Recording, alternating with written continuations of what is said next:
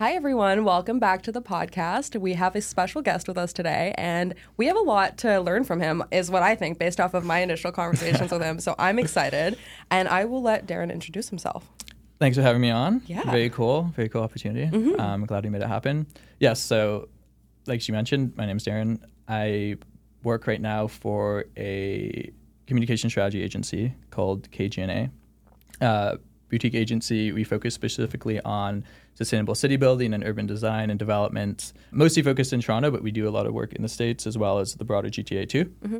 I've been fortunate to have quite a cool range of different jobs. I guess I can maybe start back in uni. I've always been interested in sustainability, but also just broader impact work. And that takes, a lot of different lenses. Mm-hmm. All this stuff is very much interconnected. I think probably one of the most inspiring things I was able to do when I was younger, which was still when I was in university, I had an opportunity to work one summer in Johannesburg in South Africa through a work placement that was facilitated through this hotel at McGill, which is where I went. And I was doing some consulting work for local social enterprise there, which was very, very cool just to get embedded in I'd never been there before, totally new opportunity, just to dive into something. I was 20? I didn't really know what I was doing. World citizen. But being able to, and I can give a bit more background about that social enterprise. It's called the Experience Factory, and they had the specific mission around addressing the graduate unemployment gap in Johannesburg and surrounding areas, because there's a very interesting kind of market dynamic there where a lot of people actually do end up going to university or other academic institutions, but there's a huge disconnect between them then getting, professional experience and professional opportunities. And a lot of that stems from, the historic racism and apartheid in South Africa, where there's not that kind of, if you come from a more white collar, upper class background, you're going to have these professional opportunities, even just very basic stuff like knowing how to write a cover letter or how to prepare for an interview. But if you're from one of the townships of Johannesburg, which are a lot of them very heavily impoverished, you're not going to have those opportunities. So essentially what the social enterprise I was working with was addressing that gap. And then the weird thing too, the kind of irony to it, is that there's actually a huge labor shortage. So it's okay, opportunity, you have the supply and demand, but there's a mismatch in terms of those connections and making it happen. I was down there for a few months working with them, which was really cool. I've had opportunities to work in other impact spaces. I worked in a consulting capacity for they've rebranded a bunch of times. At the time, it was facilitated through UBC, actually. Oh, cool. At the Sauder School of Business. At the time, it was called Social Impact Academy. I was able to work with a range of social impact organizations across, mostly Canadian-centric, and was able to do a bunch of different kind of portfolios around whether it was investment strategy, marketing and communications, some supply chain stuff, branding, what have it. So that was really cool, too, and I think that just, the more I did around impact-focused work, I thought this is stuff I care about, this is stuff I'm passionate about. And I think the more you're able to do, then the more opportunities you see, because I think it can be hard, what we were talking about earlier in terms of in school, a lot of, more traditional career paths are the ones that are much more accessible. They have really good resourcing around career counseling or opportunities, or, all the banks or the consulting firms are coming in to do these presentations. But and that's obviously super helpful if you're more interested in that stuff. I never found that as inspiring. I think the more just put yourself out there and just go to all the random opportunities. The only reason I was able to find out about the thing in Johannesburg is because I just saw it at the bottom of some newsletter. Right. And then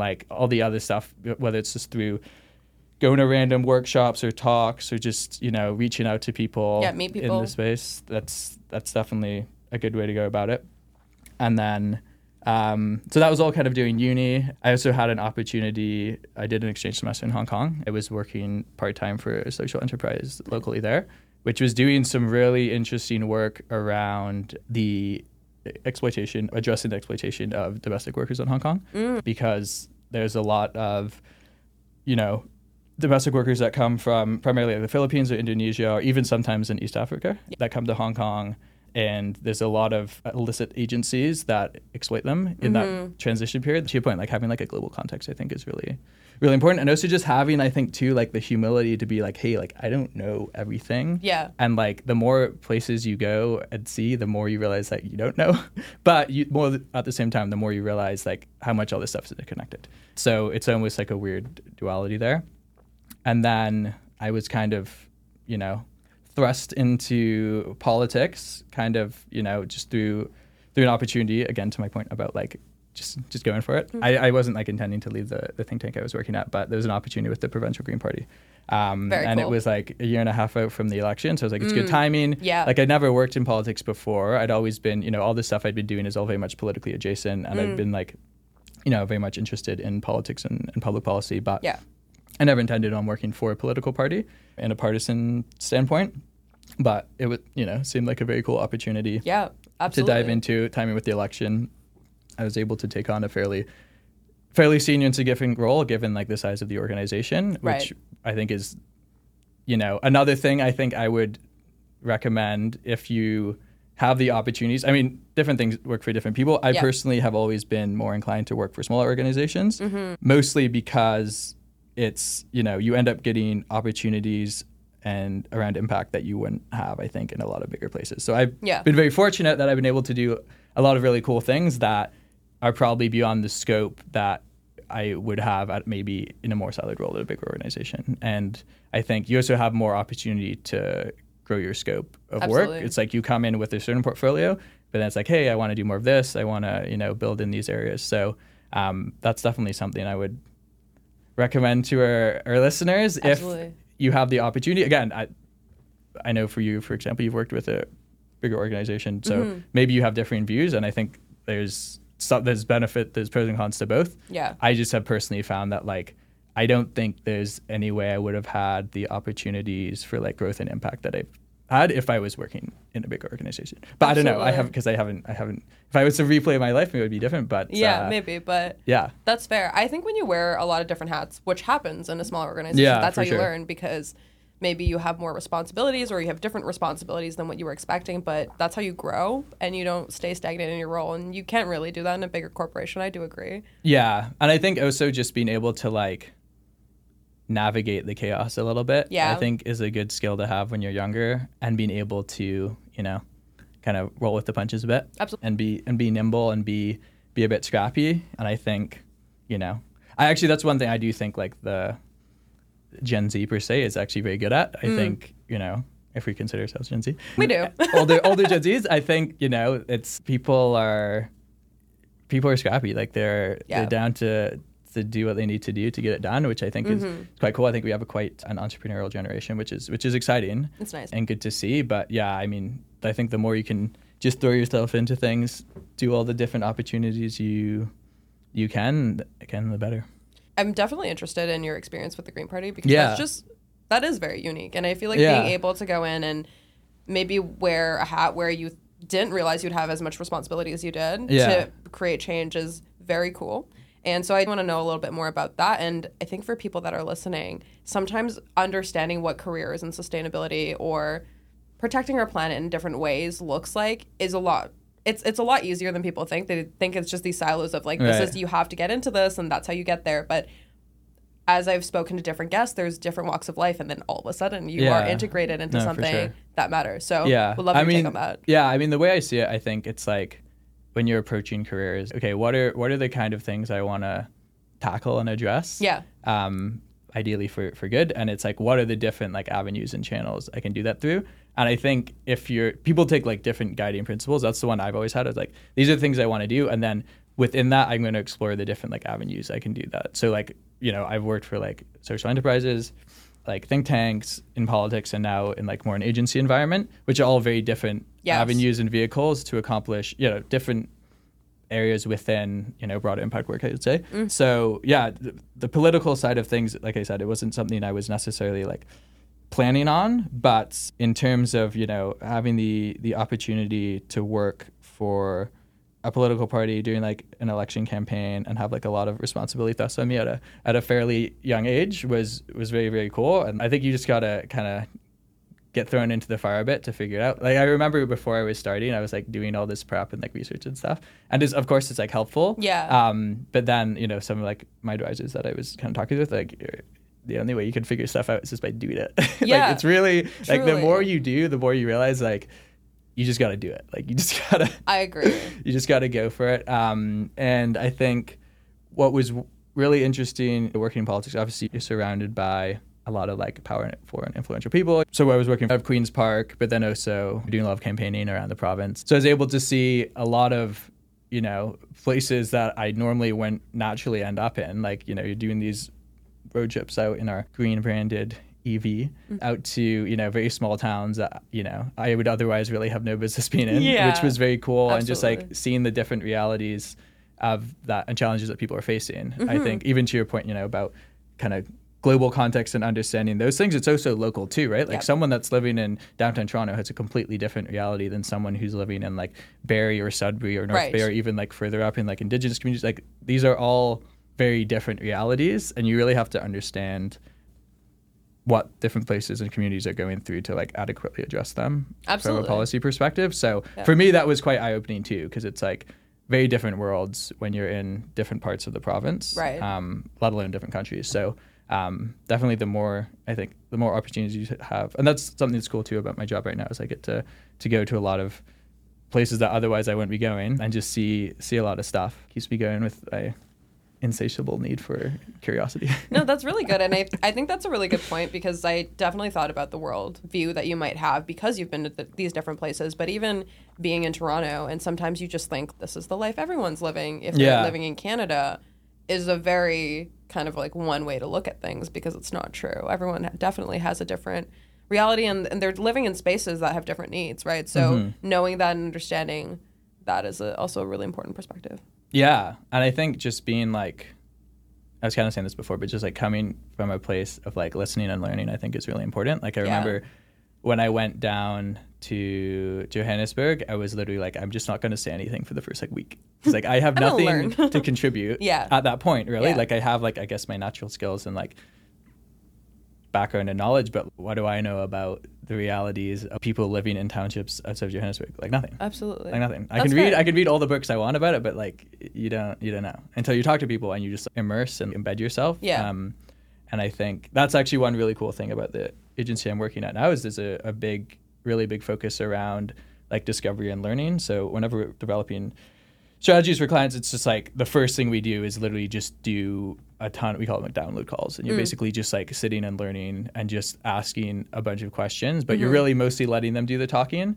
And with all the relevant people in an organization or in a project or in whatever you're doing, and then it's, you can take that and start, building out your strategies and your recommendations. But without that, like, you can't just like come in and be like, hey, this is, we know what to do, because you don't. And that, I feel like that's so easy for people to do, because there are subject matter experts and they're like, for sure, this is what I do.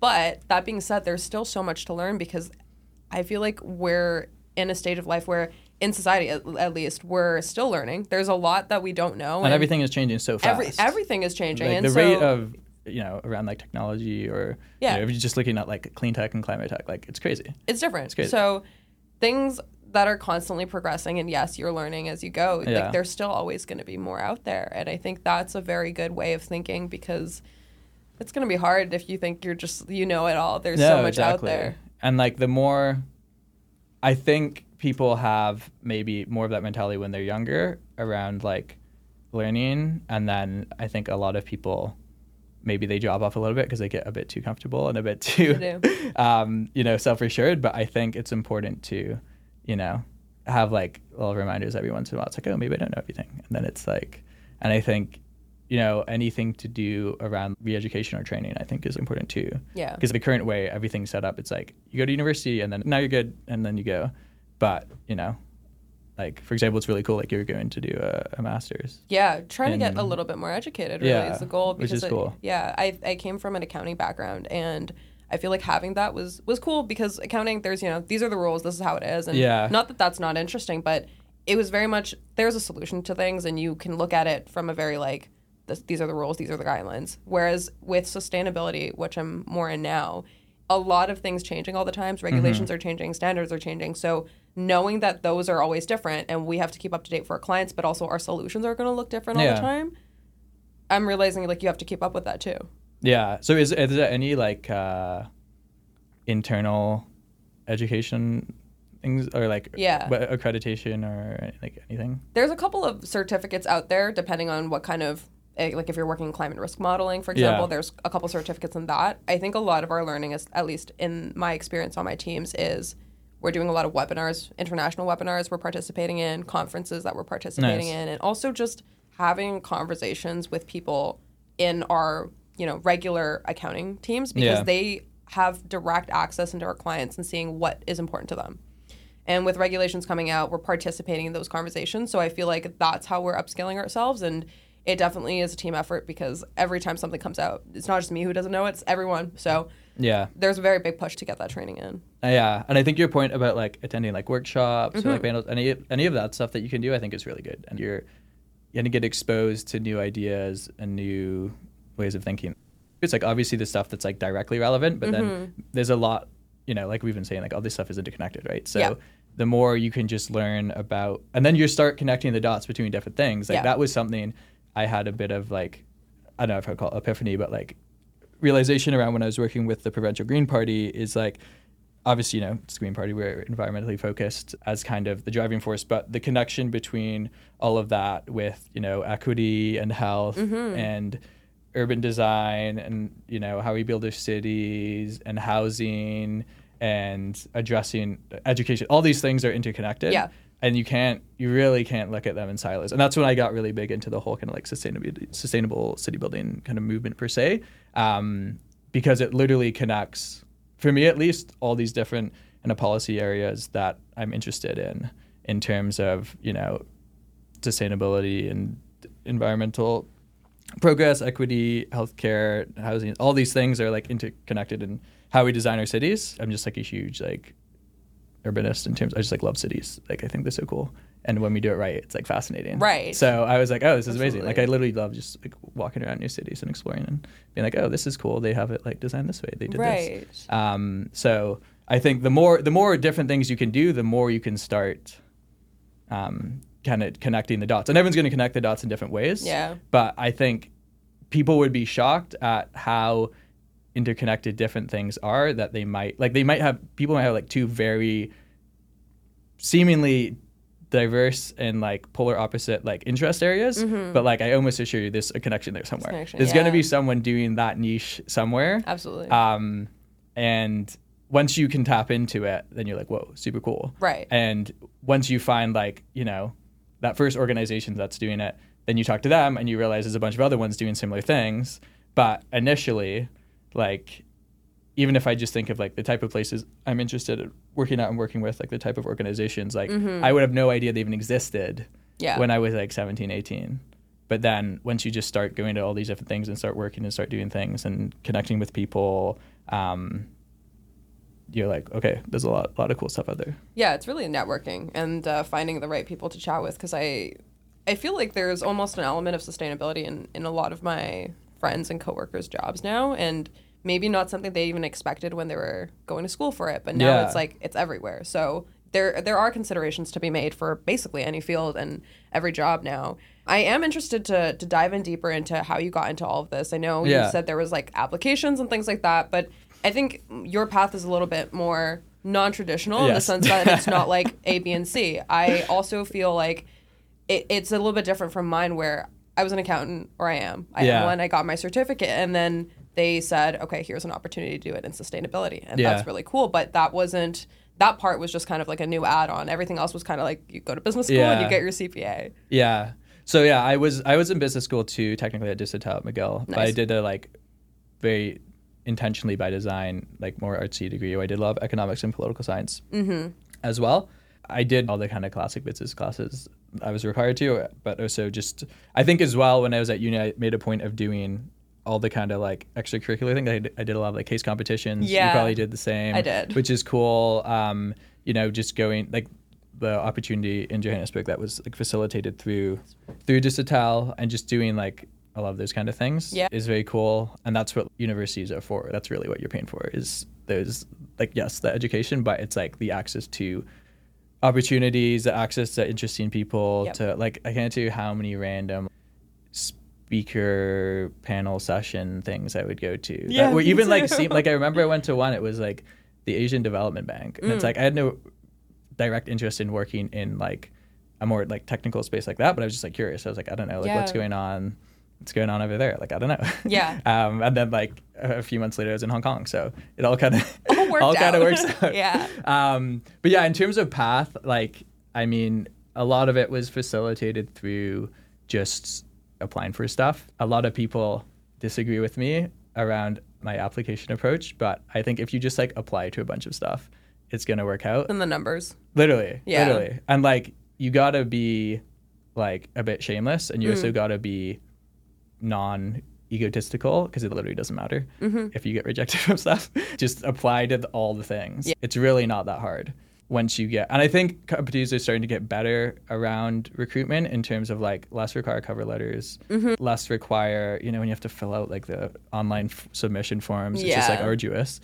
But that's always been my approach, is like just like mass apply, like it works. Yeah. Obviously, doing things through connections is super helpful. Yeah. But I also kind of almost feel, and like, you should take advantage of these opportunities for sure. But I almost feel like you're limiting yourself a little bit if you do that, because there's going to be other stuff outside of your network, whether it's through like your family or through friends or through school, that's out there. But yeah, I mean, it's definitely helpful to leverage your network for sure. But in terms of approach, I think just seeing what's out there, going through, like, there's a bunch of like really good, I give some shout outs. Policy Jobs TO is a really good newsletter that I always suggest to anyone kind of interested in, it's policy focused, but more broadly like nonprofit impact. Right. Anything around that, government work, what have you. It's a really good resource. There's like really good resources. What's it called? Good Works is a job platform that I've used and I recommend always to people. It's specifically around sustainability and environment jobs. Nice. In Canada. There's another one called Charity Village, which is specifically centered around nonprofit and charity work, as you can imagine. Yeah. So like these resources exist, they're just not, and then obviously like LinkedIn's great, but you got to get a bit outside the box, because sometimes, it's not obvious and it's not right in your face. So you gotta do a bit of digging. Like, you gotta put in the work. Like, you gotta be a bit scrappy and entrepreneurial in that sense. Absolutely. I think these job boards are definitely interesting. There's a couple of one focused on green jobs for international work as well. Yeah. Maybe I'll plug that later on. But these are helpful because not only do you get to see what people are recruiting for, but you really get to understand what green jobs even mean. Like, if you're supporting this stuff, sometimes people are like, oh, you're an analyst or you're an auditor, but what does that work actually look like? What are the expectations? Yeah. And all of that's really listed out. So you can get a view of and get a sense of what it is that you actually could be a part of. Yeah. And the more you see, the more you see. Like, Truly. You're not gonna learn without kind of just like throwing yourself in there, and then it's just like talking to people, like literally just, I don't know, I can't tell you how many people have like cold message on LinkedIn, just like, hey, can I like talk to you for like half an hour? And then even if I have no interest in working there, I might, but it's not like I'm applying for a job. Right. And people also appreciate that more, because they like, he's like, oh, I'm genuinely interested in what you're doing. Yeah. And then they're like, sure. Like, if someone reaches out to me, I'm like almost more inclined to talk to them if it's not about like a specific position. It's more just like general learning. Get to know Darren. And then after that, it's like, oh, okay, now there's like an opportunity down the line from that like connection. Both works, but I've always kind of taken that approach where it's like, oh, doing cool thing, like, let's talk. Yeah, no, for sure. And I like that. I feel like that approach, a lot of students, like Gen Z, is really into. Yeah. I get so many coffee chat requests. Oh, yeah. It's cool to see that there's people that are interested, whether they have educational background in it or not, and being like, I just want to chat. I know recently with the weather and the changes in climate, people are like noticing it more, and they're like, there's more of a sense of urgency. And I'm like, okay, well, we can chat. This is a thing where it's like, we've known about this stuff for a long time. Right. Like, we really have. But it's so abstract and it's so complex for people to understand that like impact day to day. If you're talking about like the super high level like climate science, IPCC report stuff, like what does the average person care? Like you got to distill that and like make it tangible and relatable to like people's everyday life. And that's like the challenge that the like green movement per se has had, is around like the communicating of it. But it's like, how do you make this like incredibly complex, abstract scientific stuff tangible and relatable to people's lives? And it's hard. I mean, kind of, well, it is very unfortunate, but like to your point, I think people are starting to realize in the past few years, and it's only going to escalate. You know, it's like we just had those like mass floods in Brooklyn, like all these things happening around the world with fires, flooding. You know, there's literally islands in the Pacific Ocean that are sinking. Like it's terrifying, it's horrifying. But for a lot of people, if there's not like a localized impact, they're not going to realize. And a lot of it is connecting the dots. And that's a lot of what we were doing, what I was doing with the Ontario Greens, is like, how do we relate day-to-day struggles that people are having and frustrations with like climate, right? And it's like, well, a lot of this stuff overlaps and reinforces each other. So it's like, oh, you don't like gas is super expensive. You don't like driving all across the province just to go to work. Like, what if we designed more pedestrianized and accessible and connected communities to allow you to do that, which is like the main thing. And it's like, oh, it's also going to help address climate change. Or, you know, anything, even like the cost of groceries, supply chain, this stuff is all interconnected.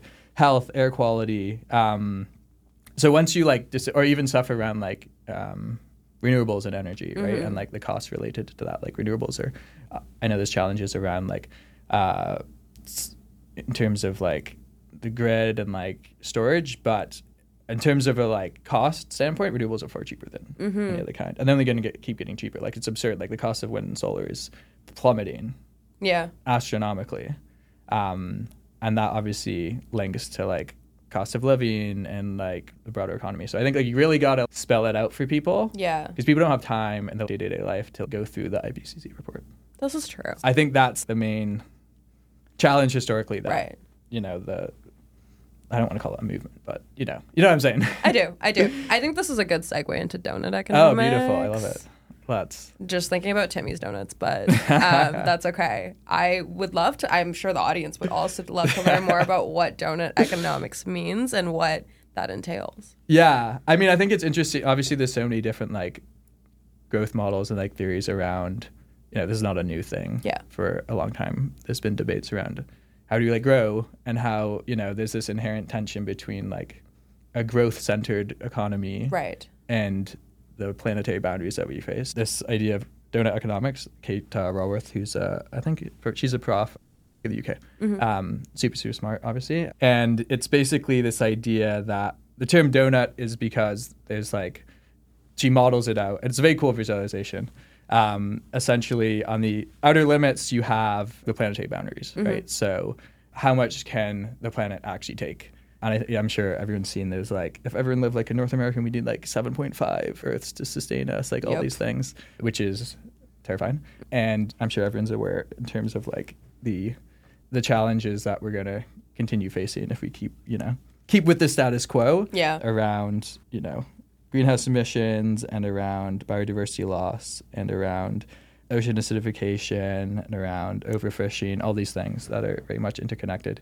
So she basically has this model that on the outer limits, like the planetary boundaries, and on the inner limits, it's around like, okay, what are the core base things we need to sustain humanity and our cities and our societies, not just from basic needs and like the things we need. And then in between those two things, there's a sweet spot, which is the donut. And that's essentially all these different approaches and methods to it. So how do we exist within that sweet spot? Because currently we're like way overshot, astronomically so. A lot of discussion recently around the idea of like growth. Like, what does like growth mean? Like, we have a growth-centered economy, which is based around, you know, GDP being like a key metric, which really actually makes like no sense when you boil it down. And, you know, there's been a whole like degrowth movement too, which is interesting. Kate Raworth would say we should be agnostic about growth, which is kind of another take. So it's going to be interesting to see. I remember like even when I was working with like the Provincial Greens, some of the policy proposals we had to like scale back a little bit, because we're talking about fundamental reimagination of society a little bit, but you have to start somewhere. And that's why it's like cool to see stuff on the ground day to day. Absolutely. All the different, like there's so many like cool social enterprises, climate startups, clean tech, that we're starting to see more and more of locally. I think Canada could do a lot better at that, to be honest, but I think there's starting to be a shift. A lot of that comes from the policy like level around like funding. I mean, we subsidize the oil and gas industry. Yeah. To an absurd degree. This is true. And there's a lot of money that could be going towards supporting like local startups and stuff around that. Hopefully we start to see more of a shift around that, because there's so much innovation and talent in Canada and in Toronto. Like, it's crazy. And like more and more there's people, you know, immigrants coming in who have so much talent, so much skill set, are wanting to contribute, but then there's like gaps and there's barriers to being able to make that happen. So a lot of it's around unlocking the financing, providing the supports to get that off the ground, you know, working, you know, the ecosystem around this stuff is so broad and so vast, and having those different stakeholders, 'cause it's everyone, right? It's like you need government involvement, you need private sector, you need nonprofit sector, you need social enterprise sector, Absolutely. you need community groups, you need, you know, all these accelerators, you need academic institutions. It's like it's very much like a team effort. So it can't be happening like in isolation and in silos. Yeah, for sure. I think it's also a misconception that people have, like, oh, corporations are the only ones that need to change what they're doing, and like this is what I'm going to hold accountable. But there's so many players in this. Yeah. And there's also so many factors, which I think people are starting to realize that it might not necessarily just be, okay, this is one issue and it's like factors A, B, and C. There's actually a million other things happening that contribute to it. And you can't just think of it as one thing, because there's a lot of other components to consider as well. No, for sure. I mean, and again, it's once you start exploring this stuff, it gets more and more complex. But at the same time, it's very daunting, but it's also like huge opportunity to kind of reimagine a lot of status quo operations at all levels, you know, from the way we design our cities to the way we, like what you're doing in terms of like compliance, to the way that like, you know, we from like system levels and policy levels too. I'm curious from your end, are you seeing, like, what are the kind of main trends you're seeing from the clients you're working with? Like, my understanding is that, you know, a lot of like the ESG on the more corporate side, like in terms of like ESG and compliance, a lot of it is sort of mandated, but then it's also like interesting because it's a competitive advantage now, right? And like that's, I think, a shift we've seen, and this is why it's like interesting. It's like the court of public opinion, right? Because it's like you can regulate as much as you want, but a lot of the pressure is going to come from like individuals, and that's why I think that's going to be more and more of that, because people are starting to realize, you know, to a point about like all the direct and localized impacts that are just going to continue accelerating. So I'm curious to hear what you're seeing. Yeah, so I think in terms of North America, it's slowly there, you know. It's definitely a little bit behind European standards, because Europe's just, they're going nuts over there with the stuff, whereas in Canada and America there's starting to become regulations for companies, especially public companies, to start reporting on things so that investors and public stakeholders can hold them accountable. Of course, you have companies and industries like mining, for example, that will always have their regulations because that's just always been there. But companies like banks, what they invest in, real estate companies, things like that, what their operations are actually driving is now becoming something they have to report. Yeah. So knowing that and understanding that in a couple of years, we'll start seeing this information. You as a consumer can understand what your impact is when you invest or when you contribute to any of these companies. And I think that's interesting. It's definitely coming up, I would say, in like 2 or 3 years that companies will have to start actually looking at this. And at least there's a push for that, because there's all these 2030 net zero goals out there. Exactly, and it's like, there needs to be some sort of push, and there needs to be progression that's shown to stakeholders, right? Without that, you're just saying that you've done something. And well, it's hilarious to see too, just like the different terms that it's like every few years, it's like, you know, right now it's like net zero is like all the buzz, ESG. It's a big one. You know, there's kind of like, there's like sustainability, for there's like green, like it's just, a lot of it is like greenwashing. And that's why we need the people like you doing the compliance stuff. Hold them like, accountable. Yeah, exactly. And then like that plus, like we were saying, it's like a full like effort, right? It's like the more regulatory stuff, and then it's like the, you know, education, I think, is a huge part. And this is where like the media, I think, has a really big role to play. And obviously a lot of the work I do is related to media stuff. And like that kind of like court of public opinion, plus the more regulatory stuff, plus the policy, plus supporting, the organizations that are doing the work, like that's what you need. And yeah, it's interesting to see. I think like this generation now is a lot more aware. Absolutely. And they're voting with their wallets, and in general it's like cool to see people making, whether it be like purchasing decisions or like investment decisions, and those two things are overlapped. Like a lot of the fastest growing areas in terms of investment is in like clean tech, is in climate startups or what have you, which is cool. Because like for the longest time there was like this disconnect. It was like, oh, it's like you're doing good, but like you're losing money. Yeah. Which wasn't always really the case, but that's also just like any time there's a new like venture, that's like how it works. Whereas now it's like, oh, actually some of the most profitable companies in the world are centered around addressing climate change. Which is, so now it's like you really have no excuse. Like there's not really like the two are aligned, and a lot of like economic strategy at like the government level is going to be more and more, I hope, and I would imagine, focused on those sectors, because it's like literally the fastest growing sector in the world. Because we have no choice. And it's like this interesting dynamic between like when the whole like free market versus like more interventionist approaches. It's like, well, it doesn't really matter, because either way we need to do it, because we're getting screwed. So like, like I don't know, for me personally, like most of my like investments are in like clean tech stocks, because they do really well. And that's not even, I mean, it is partly just because I care about that stuff. But even if you took that part away, it's still like savvy finance. Right. Absolutely. So yeah, I think there's like this, a lot of it's politics and lobbying, to be honest, but like it's still, I think, stuck in a lot of people's mind that like doing good per se equals unprofitable and expensive, which expensive is like and unprofitable. Fundamentally false. Absolutely. So because I just had a conversation with someone else who we're talking more on like the consumer level.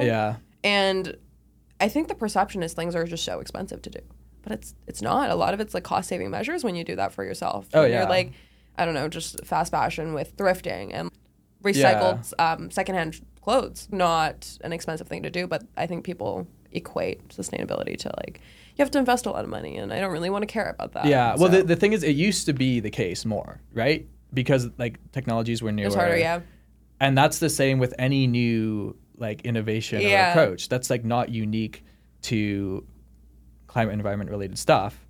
But what you have to do is, when there is, certain things that might be a bit more expensive, in the longer term that will help. So like, for example, and this is where like government can get involved, is in terms of like subsidies or incentivizing people to like, do like retrofits, or even just like, this is particularly true in like more rural areas where they might not be as like connected to the grid, like solar panels on like roofs, for example.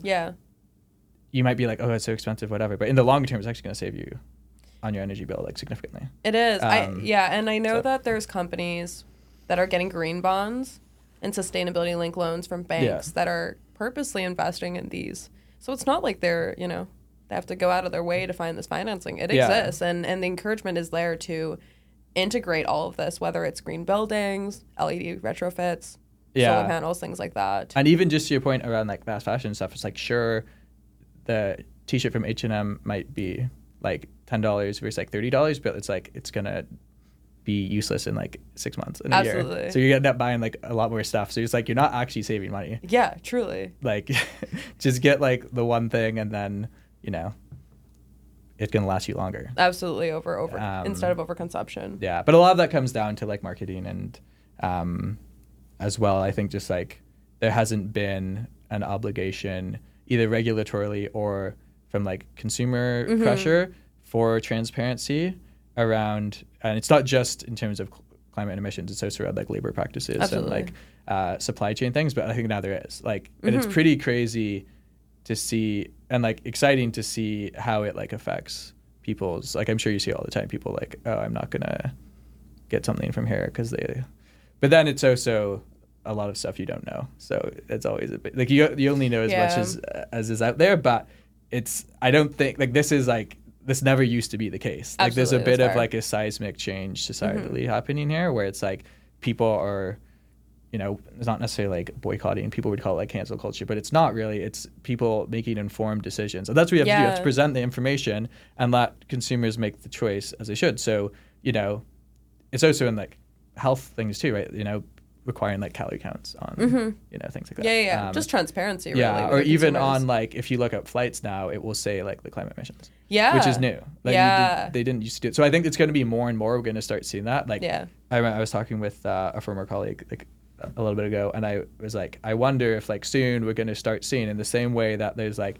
mandatory ingredients and like health information on every like food packaging, we're going to see the same thing around like climate emissions. So it's like you literally get a shirt and on the tag it says like, this is X amount of like carbon was used to make this product. Absolutely. Because otherwise it's like, how are you going to know?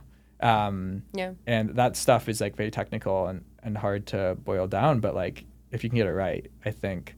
And then so it's like, if you're a shopper and then it's like this shirt and this shirt, they're like comparable, but this one used like 3 times the amount of like emissions. Like, that's very true. Not going to want to, people are going to start voting with their wallets in that sense. So I'm curious to see if that's, I don't know, I'll pitch it to let someone know, because I love that. I think the idea of transparency between labeling, that you're right, it like just like calorie counts or what's it the ingredients in your food, it's like, well, why not that too? It's already happening for food in some way as well. Integrate that with everything else. But it is, you know, I am optimistic in the sense that like, you know, all the stuff we've been talking about, like younger generation and like, you know, priorities and just how, like, I think we're at a bit of a moment. I'd like to think that. So it'd be cool to see, also a bit scary, but to see how things unfold over the coming decades. Because like, I've been really inspired by my peers, but also younger people too, around like what they're up to and like what they care about and the things they want to do. I think there's more than before, there's like a kind of an effort to do things a bit differently. Absolutely. Their drive and ambition is very inspiring too, is looking at that and being like, okay, what can I also contribute to that? So, and I think too, like, I mean, obviously we had like 2-3 years of like the pandemic, and I think that like shook things up a bit too. Absolutely. Like obviously it was terrible, and obviously it's still a thing and people are still getting sick from COVID.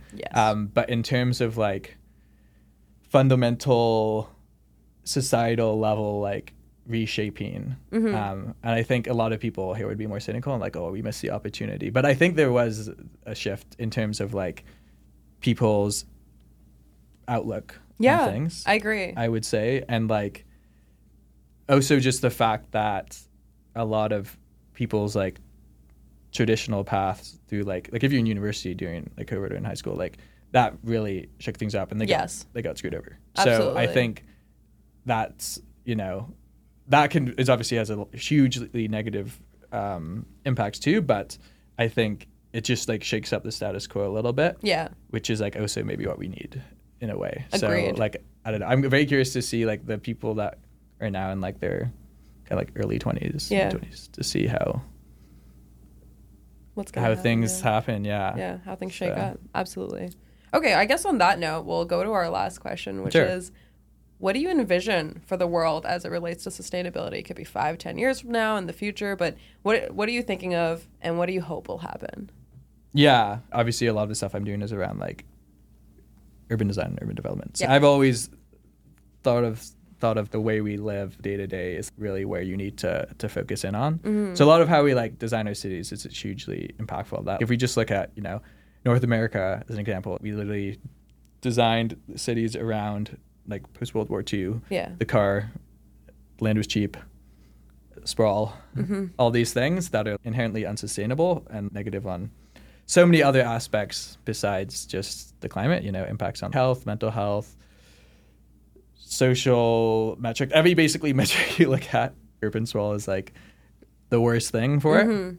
So I think that's where there's going to be, and it's been really, really cool to see a lot of this stuff happening. Yeah. More and more people are realizing, oh, the way we live, we don't really need to do that. And it's actually way better for your day-to-day life to live in, more pedestrianized, more walkable, more sustainable cities, greener cities.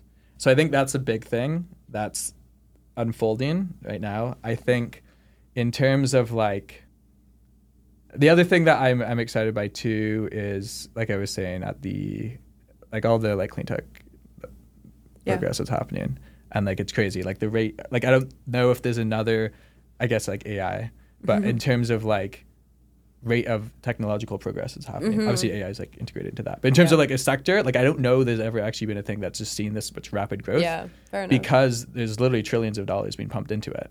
I think where I'm more negative is around like the kind of like international relations behind it all, and like countries like working together. I mean, if you look at like the IPCC report, for example, there's like no alignment between like anyone. Right. And there's so much like finger pointing. And it's like the coordinated global movement as a whole, I think is going to be really, really hard. Like if we use like COVID as an example, like there was no collaboration. Right. Like at all. That's probably the part that scares me the most is like, it's, the ultimate case of the tragedy of the commons, right? And it's like all these different governments and bodies and regulators and UN and everything has to work together to make it happen. But I just really don't see that happening based on the current geopolitical climate. Right. So that's where I think I'm a bit more pessimistic. Yeah. I think like internally, there's a lot of really, I honestly think the stuff where the coolest stuff is happening is at the local municipal level. But yeah, to your point around like the EU doing stuff really well, like I think that's a good like case study in terms of like a supranational organization. I mean, the EU is very unique. There's not really anything else that exists like that, but is a good example of like accountability around regulations and around emissions. The geopolitics of climate change are deeply fascinating and complex, and they are. I don't know. We'll see. Yeah, we have leaders. Like you said, Europe is it's definitely up there, and I think there's going to be hopefully a shift in North America, and we'll see what that change looks like. But yeah, I agree. I get what you're saying. Yeah, I mean, it's interesting too because you look at China, right? And like historically, they were all coal-based, and they now have by far the most investment in renewables, like by any country, like it's not even close. Yeah. Because they know it makes sense for multiple reasons. Like they have historically had terrible air quality, so that's a huge thing. B, they see the opportunity economically, and C, they have a massive population that they need to provide energy for. Absolutely. And it's way cheaper to do it with renewables. I agree with a lot of your points. I feel like I'm learning as we're chatting too, because you definitely have more of a worldwide perspective, and that's good. I think for our listeners, getting that, because there's so much going on. Like you've gone through so many things that you just chatted about, and I think there's a lot to kind of research and dive deeper on. Yeah. I mean, I would definitely recommend just learn about random stuff. It's the best way to do it. Yeah. Just like get educated. Go into rabbit holes. That's the best way. Yeah. Just absolutely. Pick a thing. Read books, talk to random people. Good advice. That's my reco. Well, thank you so much for joining the podcast. Thanks for having me on. This was great. Super fun. Yeah. I'm sure we've all learned a lot. So thank you again.